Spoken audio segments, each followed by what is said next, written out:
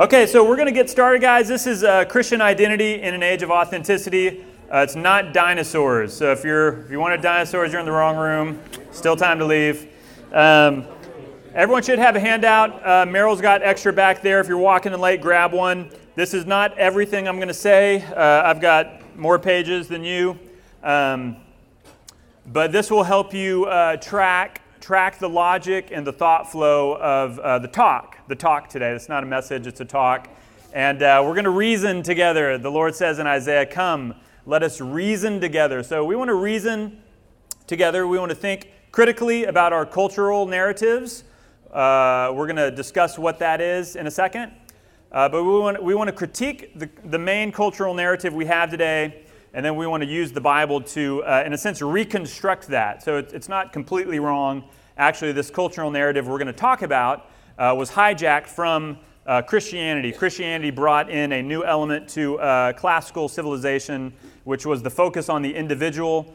Before Christianity came in, your worth and your identity was really derived from your tribe or your clan or your caste, where you were born into society. That was really unchangeable. When Christianity came along, all of a sudden people like slaves, people like different races, non-Roman citizens, all of a sudden acquired dignity and worth and value as individuals because they were loved and elected by a personal God. And so Christianity brought in this thought of the worth of the individual. Post-Christian society, stemming from the Enlightenment, hijacked that narrative or turned it into a narrative that talked about the sovereign self and what we're going to talk about today as the identity narrative. Okay, so you can see on your little outline here, this is the main cultural narrative today, the identity narrative. Okay, so this is Christian identity in an age of authenticity. And we're going to talk about what is identity, what does authenticity mean, what does that mean? Some of you guys may be very clued in on this. Maybe some of you guys aren't so clued in on that.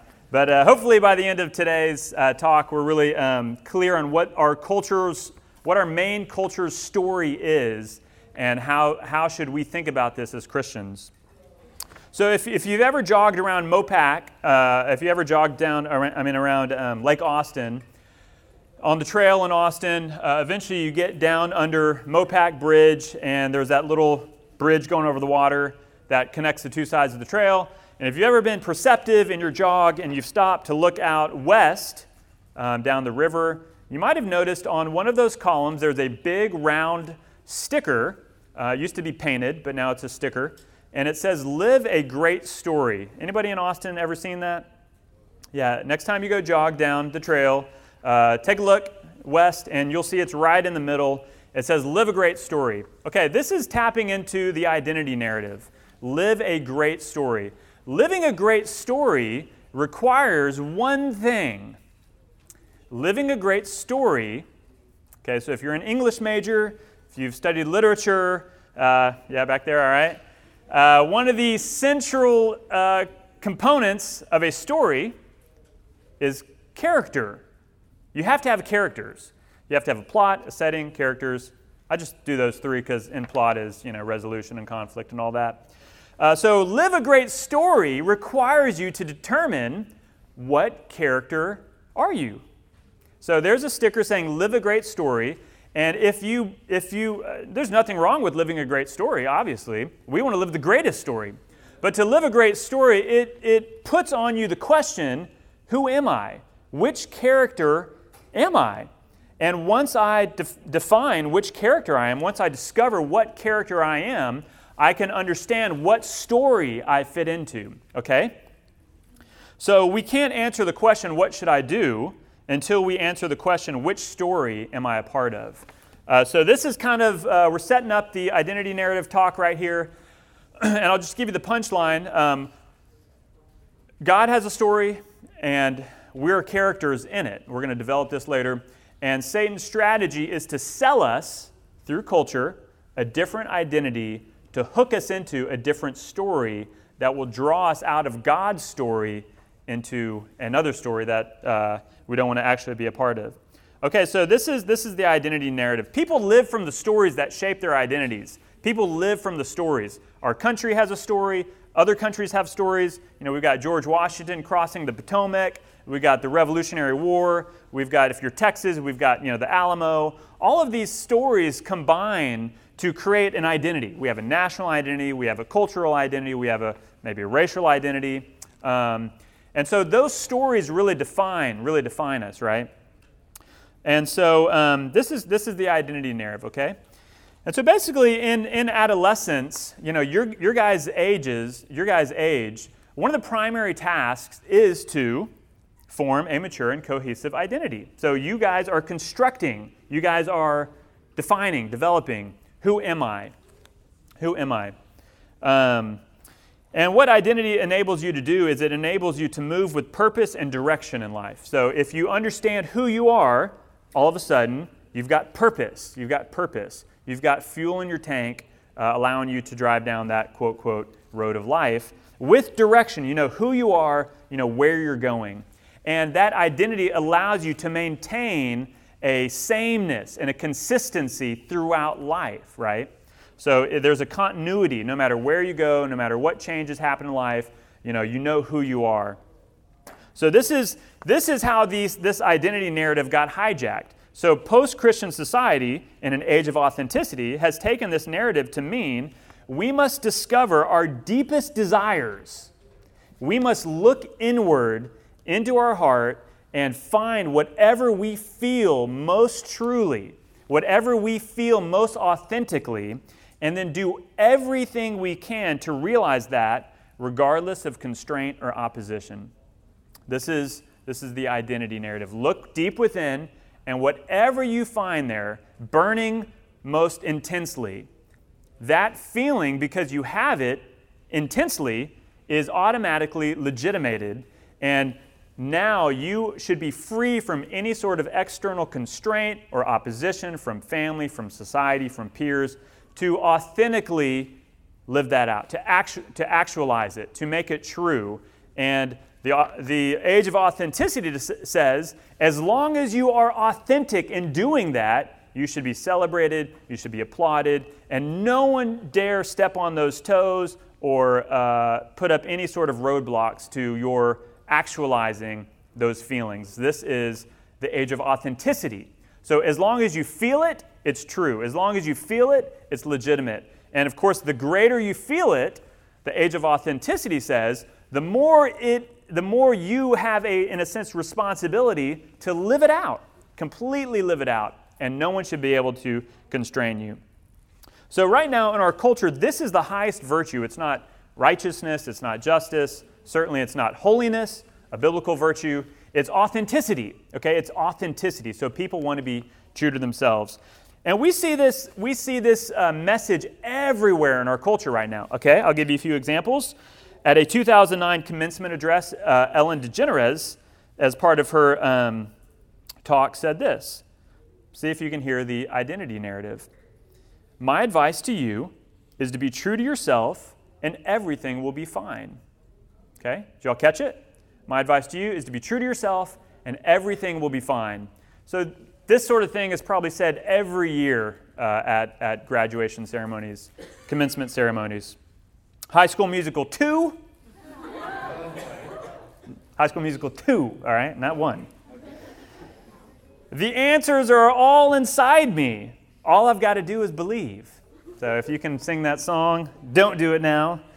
But all the answers are inside me.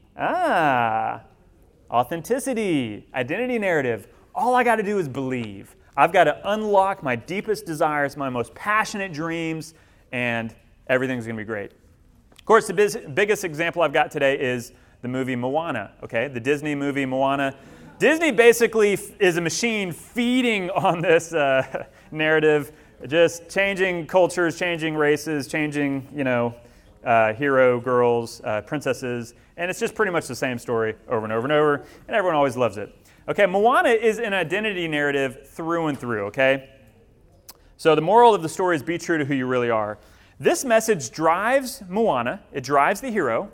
That's why she got off the island. That's why she, the lion on the sea, it calls me. This, yeah, that's right. And this narrative also, it drives the hero and it defeats the villain. Okay, listen to this. At the beginning of the movie, crazy old grandma is down there by the water, she's doing her thing. And she tells Moana, "You may hear a voice inside, and if the voice starts to whisper to follow the farthest star, Moana, that voice inside is who you are." Y'all catch that? If you hear a voice inside that tells you to follow the farthest star, Moana, that voice inside is who you are. Okay, so Moana leaves the island. She runs into trouble. Halfway through the movie, she's on a little raft in the middle of the night, and the ghost of Grandma reappears, and Grandma starts singing again. And so this is the turning point of the movie. Moana's down, and what revives Moana's narrative, what revives her story is this line: "Nothing on earth can silence the quiet voice still inside of you. Moana, listen. Do you know who you are?" And she starts saying, "Who am I? I'm the daughter of the chieftain or whatever." And the call isn't out there. It's inside me. So that identity narrative turns her life around. It revives her story. Y'all see that? Who are you? Oh yeah, I forgot who I am. And now everything changes. Okay, the climax of the movie. Te Kā is on fire, crawling through the water. The waters have parted. Where do you think they got that little plot element? Yeah, Exodus. The waters have parted. Moana is the modern-day Moses, leading the redemption move here. She's striding through the water. The wind's blowing her hair out. Everything's kind of in silence. And Te Kā is just like, ah. And does Moana pull out a sword and slay Te Kā? Does Moana harness the water and shoot a jet stream at Te Kā to put out the fire? What does Moana do? She starts singing. Only in Disney movies.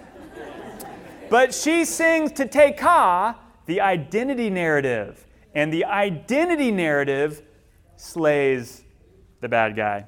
Listen to this. "I have crossed the horizon to find you. I know your name. They have stolen the heart from inside you. But this does not define you. This is not who you are.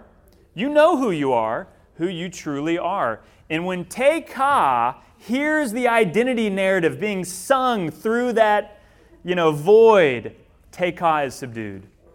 This is the identity narrative from beginning through turning point, through resolution. Moana is telling us we just need to be true to who we really are, and we will win the day, we will slay all the opposition. And if you're not true to who you really are, you will become your own Te Kā, a raging, flaming, on fire, destructive bad guy, bad girl.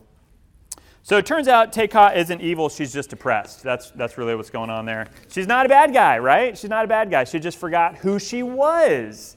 Okay, so is everyone clued into the identity narrative? Is everyone seeing how our culture, you guys don't need me to convince you all that this is a massive cultural narrative. Okay, so let's talk about what do we mean by identifying as something, okay? This could be a number of different options. You can identify really as anything, any character, any identity you can buy into to live out a certain kind of story. So to identify as something, what do people mean when they say that? They mean they are enthroning one aspect of their being as the supreme expression of their self. Okay, so they're enthroning one aspect of their being as the supreme expression of their self and as the justification of all their actions. This is what it means to identify as something.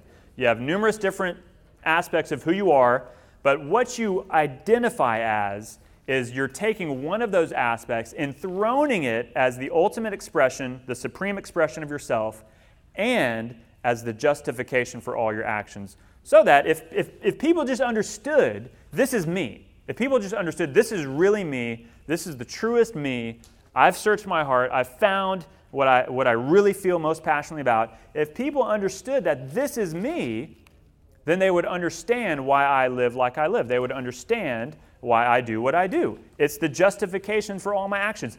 everything makes sense and is justified because this is me. This is what I feel, and there should be no sort of outward constraint or opposition to my living out these feelings. Okay, so let's see what time we're at here. Okay, so the Bible addresses this identity narrative head on. Okay, so there are 4 big problems with this cultural narrative. And the biggest verse on this is Jeremiah 17:9. That verse says, "The heart is deceitful above all things. The heart is deceitful above all things, and it is incurable. Who can know it?" Who can know it? So I didn't get a chance to read Hamlet here, but this identity narrative's here in Hamlet. In that Shakespeare play here, he tells them, "This above all, be true to thine own self. This above all, to thine own self be true." That's the identity narrative. The Bible basically completely says the opposite thing. The heart is deceitful above all things, and who can know it? You actually cannot know the depths of your own heart. So the Bible looks at this identity narrative with 4 big problems. Number 1, finding your identity deep within yourself and your deepest desires will lead to an unstable existence, an unbearable existence, an unsatisfying existence, and ultimately, it's actually impossible to just look deep within and purely live out that self. We're going to look at each one of these very briefly. Number 1, it's unstable. Your deepest feelings are often contradictory and change over time. So an identity source purely in your feelings is going to be unstable. You may be this today, maybe that tomorrow. This may be you this year, that may be you next year. So it's unstable to source it in your feelings. Number 2, it's unbearable. It places on you the unbearable pressure of achievement. Achievement for the sake of external affirmation. So actually, this is a little bit paradoxical because the identity narrative seems to require no sort of external affirmation. It seems to completely buck the entire thought of I need somebody to affirm me. But the identity narrative, when it's actually played out, seeks external affirmation. And this produces anxiety. This produces a lot of anxiety, status anxiety. Think about it. If your identity is sourced in your looks, you base your identity based on your physical appearance, then what happens when somebody looks better than you, right? All of a sudden you feel a lot of competition, a lot of pressure to affirm that you are attractive, that you are beautiful, that you are, whatever. If your identity's in success, in wealth, in your intelligence, what happens when you meet somebody who's smarter, somebody who's more successful, somebody who's richer? That produces an unbearable, never-ending sense of competition and striving. Of course, social media completely exacerbates that. It amplifies it. Hyper-competitive struggle for attention, likes, that sort of thing. So ultimately, long-term, this is very unbearable to live like that. Number 3, it's unsatisfying. We talked about Solomon in the last the reading. Solomon is a great test case for the identity narrative because he had no constraints for his living out of his dreams. Think about it. He had all wisdom. Remember, he had that dream. God said, anything you ask, I'll give you. He asked for wisdom. So he had all wisdom. He had all wealth. He was the richest guy in the world at that time. And he had all power. He was the greatest nation on earth at that time. So there was literally nothing standing in his way from fulfilling his deepest dreams. All wisdom, all wealth, all power. And in Ecclesiastes 2, he says, he set his heart to systematically test out pleasure. And you can read it. It's really powerful. He said, I got everything I wanted. He literally says, everything my eye desired, I did not withhold from myself. And this is how he ends. He turns out and he says, whatever my eye desired, I did not keep from them. I did not keep my heart from any pleasure. Then I turned to all the works my hands had done.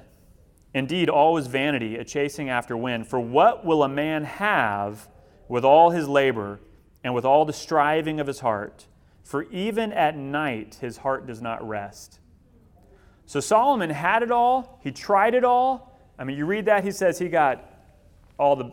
Anyways, it's really amazing. He said he tried out wine, he built houses, he planted vineyards, he made gardens, he made parks, he bought slaves, he got singers, he got silver, gold. And he became greater than anyone else. And then at night, Solomon is lying there in bed, and his heart is still restless. So Solomon tested this to the limits and still was unsatisfied. Ultimately, though, it's impossible to purely source an identity only in your deepest desires. Why? Because we filter our deepest desires based on an interpretive moral grid that we receive from our culture. So actually, we think we're being true to ourselves, but really we're being true to the cultural version of ourselves, the version of ourselves that our culture affirms. And this changes throughout culture. And so it's actually an illusion to say I'm only basing this identity on just me, just my own desires, because the desires we express are based largely on what our culture dictates. So culture cultivates. Culture's like the software. It's a program that's running on the hardware of humanity, and it's shaping that humanity, and it's dictating that humanity to perform certain functions and programs. So does everyone kind of get this? These are the problems. The heart's deceitful above all. You can't actually know it. It'll lead to an unstable, unbearable because of competition, unsatisfying. Ultimately, this is impossible. And here's the real danger on this. Okay, here's the real danger on this. The problem with this is culture is not neutral. Culture is not neutral, okay? So the grid that culture is laying down on your desire, saying, live out this desire but suppress this desire, that cultural shaping is not neutral. There's a mind behind the system. There's a mind behind the system that wants to shape humanity for a certain purpose. That mind behind the system is the strategy of Satan. He wants to shape us. He wants to redefine us. And he is an evil author who wants to write you into a different story.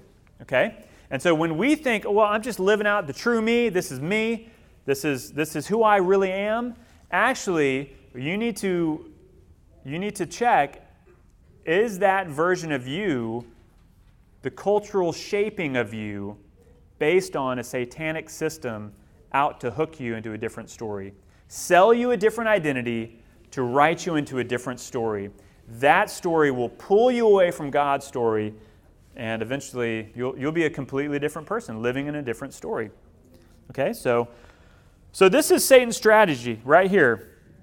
This is the mind behind the system. Cultural assimilation through the change of an identity. Cultural assimilation. This is always Satan's greatest strategy. And you see this in Daniel, you see this in Egypt. This is always what he wants to do. He wants to take God's people, bring them to a certain culture, have them drink down deeply all the values of that culture until they are indistinguishable from those people who are not God's people, okay? So we see this in the book of Daniel. Daniel is a youth. He's taken to Babylon captive with the rest of the Jews. And right away is the battle for identity. So in Daniel chapter 1, anybody remember what happens? Daniel chapter 1, what happens? What's that? Yeah, Daniel is brought with a bunch of the most promising young people of the Jewish captives. And Daniel is not made a slave. Daniel is not humiliated. Daniel is not stripped of rights. Daniel is not, made to do anything horrible. Daniel is given the dream offer in all of Babylon. You can sit at the king's table. You can drink the king's wine. You can eat filet mignon with King Nebuchadnezzar every night. And we're going to teach you the greatest learning of the Babylonians. We're going to rename you, and we're going to make you someone great. Doesn't that sound good? Doesn't that sound good? What's going on here is Satan's strategy to culturally assimilate the brightest and best of God's people and rename them, change their diet until they are Babylonian through and through. Of course, Daniel in chapter 1, it says he set his heart not to fall for that trap. So it was a matter of the heart. We know this strategy was so effective We know this strategy was so effective. God had told them going into Babylon that you're only going to be there for 70 years. That's basically one generation. So Daniel was alive when the Babylonian captivity ended. We know this strategy of cultural assimilation was so effective that when time came, not to form a resistance, to overthrow the government, to cause a revolution, and to storm out of Babylon, no. Cyrus came, liberated Babylon in a sense, and said, all of the Jews can go back and rebuild the temple. Everyone is free to go. It literally says, whoever wants to go back can go back. The only problem was they had been assimilated into a new culture for 70 years. So thoroughly assimilated that when it was time to leave, no one wanted to leave. Of all the Jews that went to Babylon, 2% went back. And they thought, why would we go back? It's good in Babylon. We got it good. We got it good in Babylon. Why would we go back? So you see, Satan's strategy is to assimilate us into the culture so thoroughly that when the greatest opportunity to participate in God's purpose in our lifetime is handed to us, we don't even have to fight for it. It's handed to us. If you want it, all you got to do is say, I want it, Lord, and I will rise up and go back and build the church for your purpose. No one's willing to go back. No one's willing to go back.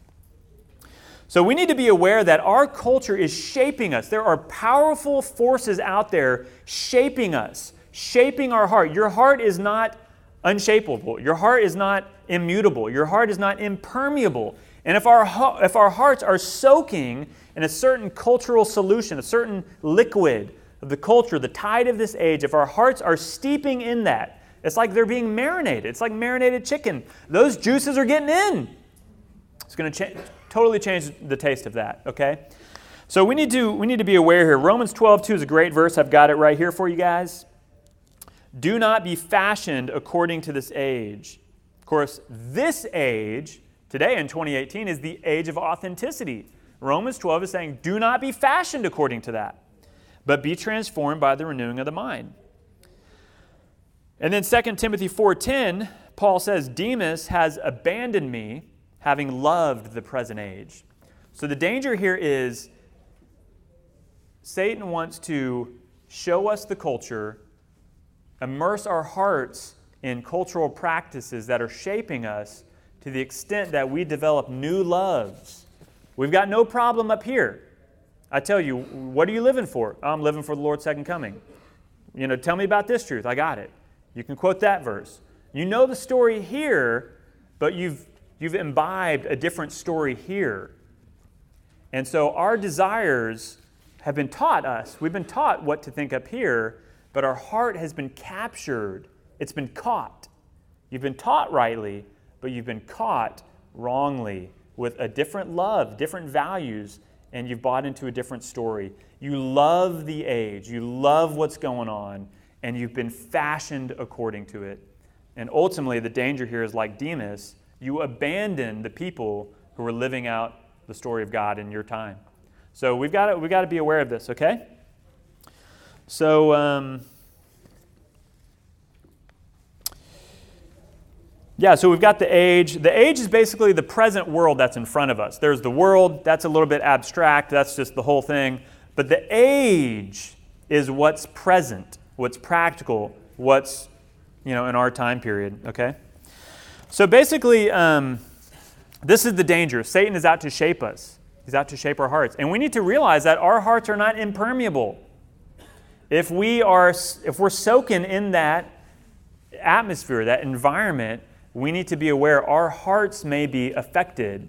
And it's the heart that directs our lives. It's not the head. It's not what you know. It's what you love. So Proverbs 4:23 says, guard your heart with all vigilance, for from it, from your heart, flows out all of the issues of life.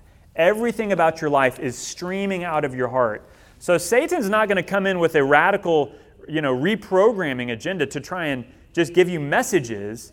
He's going to tug on your heart, your loves, your affections, And if he can capture that, I love Babylon. I love it. I love the knowledge. I love the architecture. The hanging gardens are there. Seventh wonders of the world, you know. Eventually your heart is caught, and you're caught for a different story.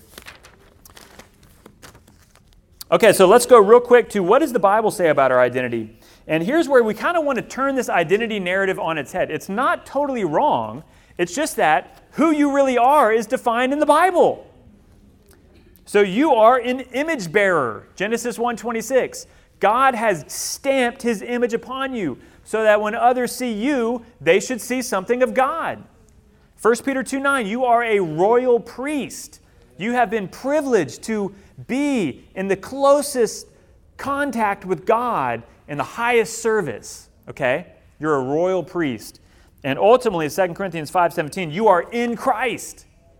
In Christ is your identity. We are in Christ. Galatians 3 says, we have put on Christ. We put on Christ like clothing, so that when others see us, they should see Christ. We're wearing Christ. We're bearing Christ. We're serving Christ. This is who we really are. The problem is, there's two mirrors. There's two mirrors. We see our real identity in the Word. We see our real identity in the Word. And then we leave the Word and we forget who we really are, and we stare into the mirror of the world, and we begin to love a distorted image of ourselves. The world's like a carnival mirror. It's you. It's really you in that carnival mirror, but it's a distorted version of you. And the problem is you've been staring into that distortion of who you are for so long, you begin to love what you see. You begin to love what you see. So this is what James chapter 1, 23 and 24 says. If anyone is a hearer of the word and not a doer, this one is like a man considering in a mirror the face he was born with. For he considers himself and goes away and immediately forgets the kind of person he is. So this is the problem. You show up to church, you show up to Bible study, and the Word is a mirror. Okay, you're looking at who you really are in God's eyes. Wow, I'm an image bearer. Wow, I'm a royal priest. Wow, I'm in Christ. Wow, that's me. James is saying the problem is you walk away from the mirror and you immediately forget who you really are. And all of a sudden you're in the world and you're looking at a different mirror. And it's a distorted version of who you really are. Okay, so we've got two great examples in the Bible of identity stories. Having to choose between which mirror image of ourselves do we buy into, okay?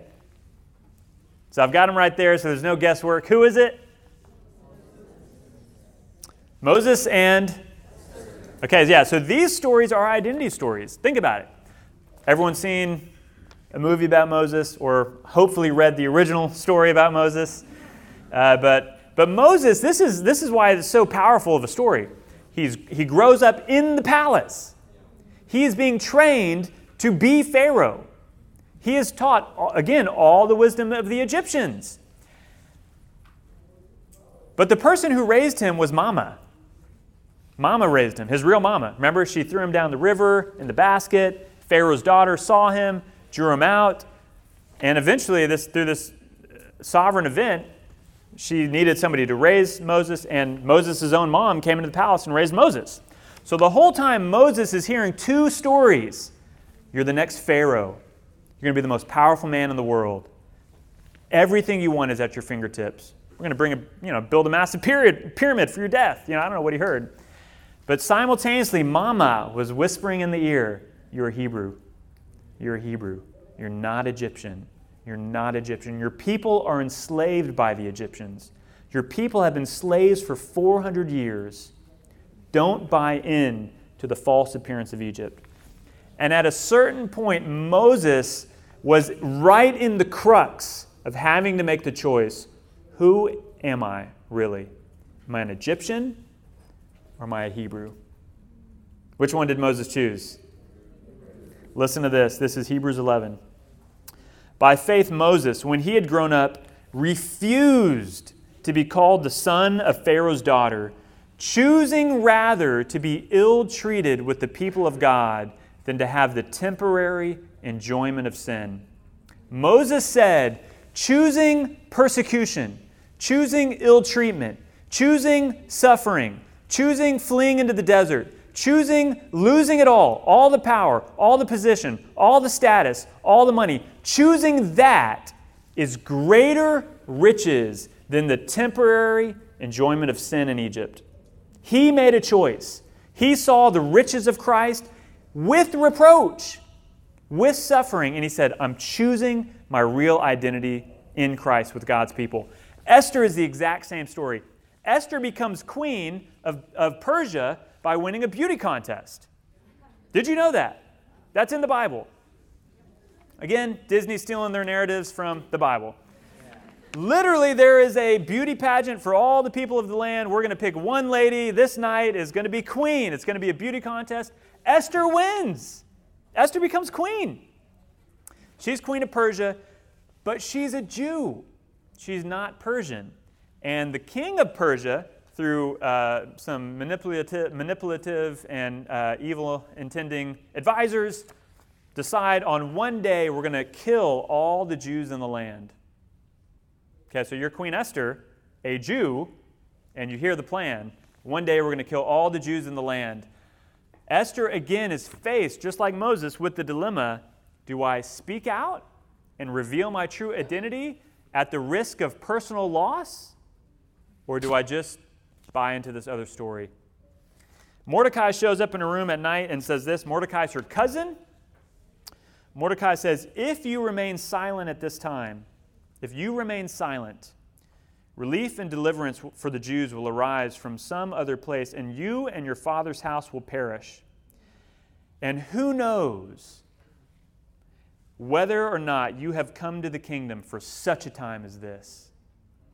It was God's sovereignty that you won that beauty contest to be queen of Persia, to be the means of deliverance for God's people. Who knows whether or not you have come into the kingdom for such a time as this?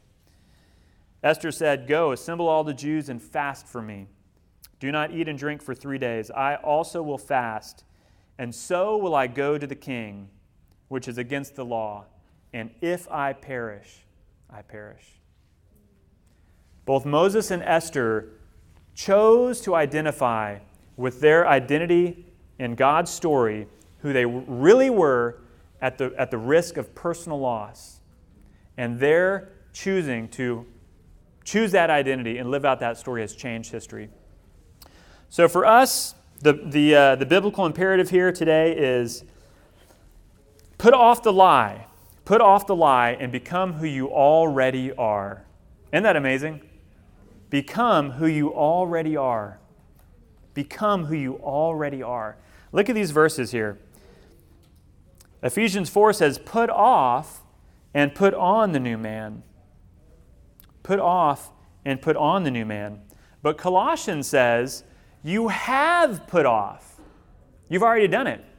You have put off, and you already have put on the new man. So the Bible is speaking from two different perspectives. One is, it's an imperative. You need to do this. One is indicative. You already have done this. We're describing something that's already true about you. So what's up with that? This is the Bible's way of saying, you need to choose to become who you already are in Christ. And you can think about it like this. Think about getting on a plane in LA right at the crack of dawn, right as the sun's coming up. And you jump on that jet and you fly rapidly west towards Japan. Get on the plane in LA right at the crack of dawn. Sun hasn't even visibly shown up. It's just barely starting to change the color of the sky. You jump in that plane, you fly to Japan, and basically, the sun's coming this way, you're going that way. So you can beat the sunrise, and you can land in Japan right as the sun's coming up. But your body, your internal clock, right now it's 3 p.m. in LA. But the sun is just coming up in Japan. This is how it is with us in Christ. In Christ, we are already living in the full reality of the day. The Bible uses this term, the day and the night. The night is far advanced to this age. The day has drawn near. But we are already living as in the day. We have already entered into this identity in Christ, and our body knows it. It's called jet lag, right? If for you it's 3 p.m., but you're waking up in Japan, you're landing in Japan at 6 a.m., but your internal clock is 3 p.m. in LA, but you're in an entire different land just awaiting the sunrise. It's the same with us. Right now we're in the dark night of this age, but we've already had our dawning of the day.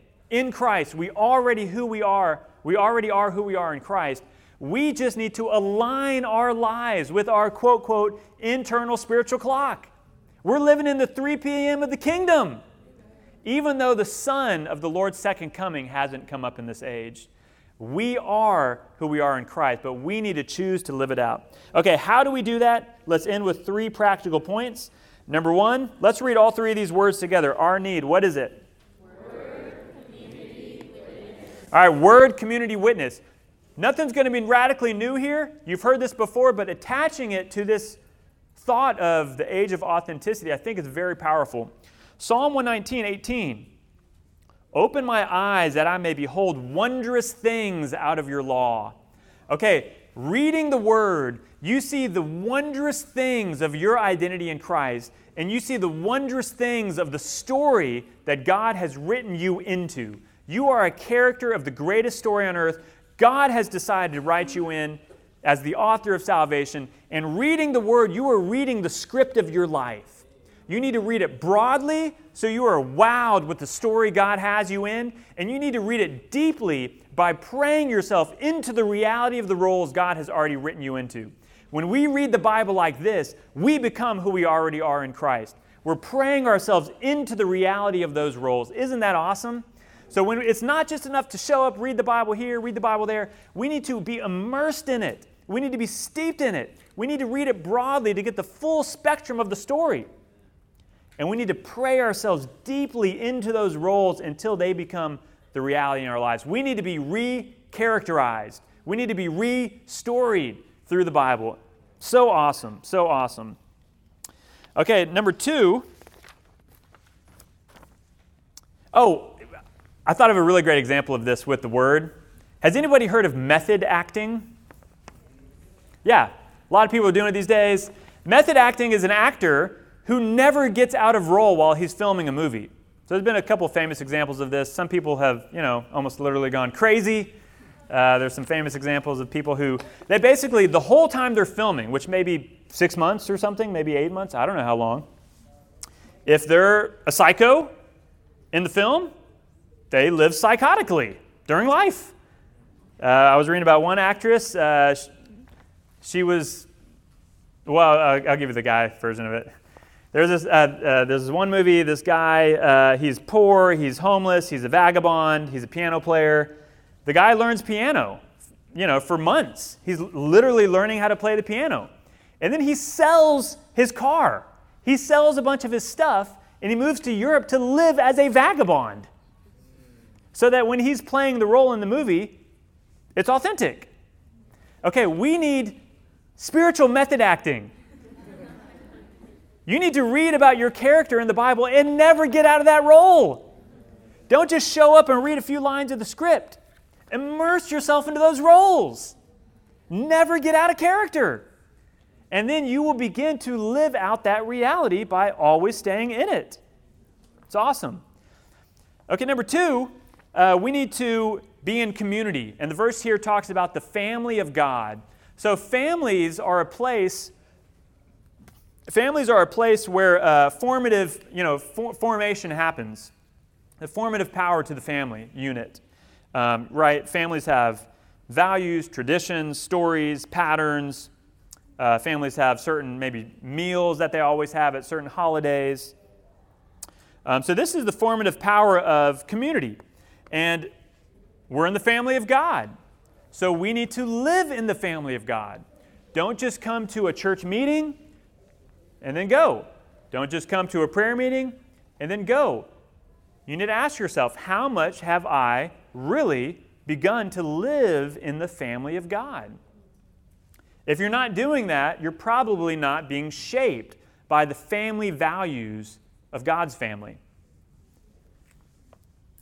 So hopefully in college, this is what you guys are doing. You have a home that you're getting built into. That will be a powerful, formative experience to shape you into your identity in Christ.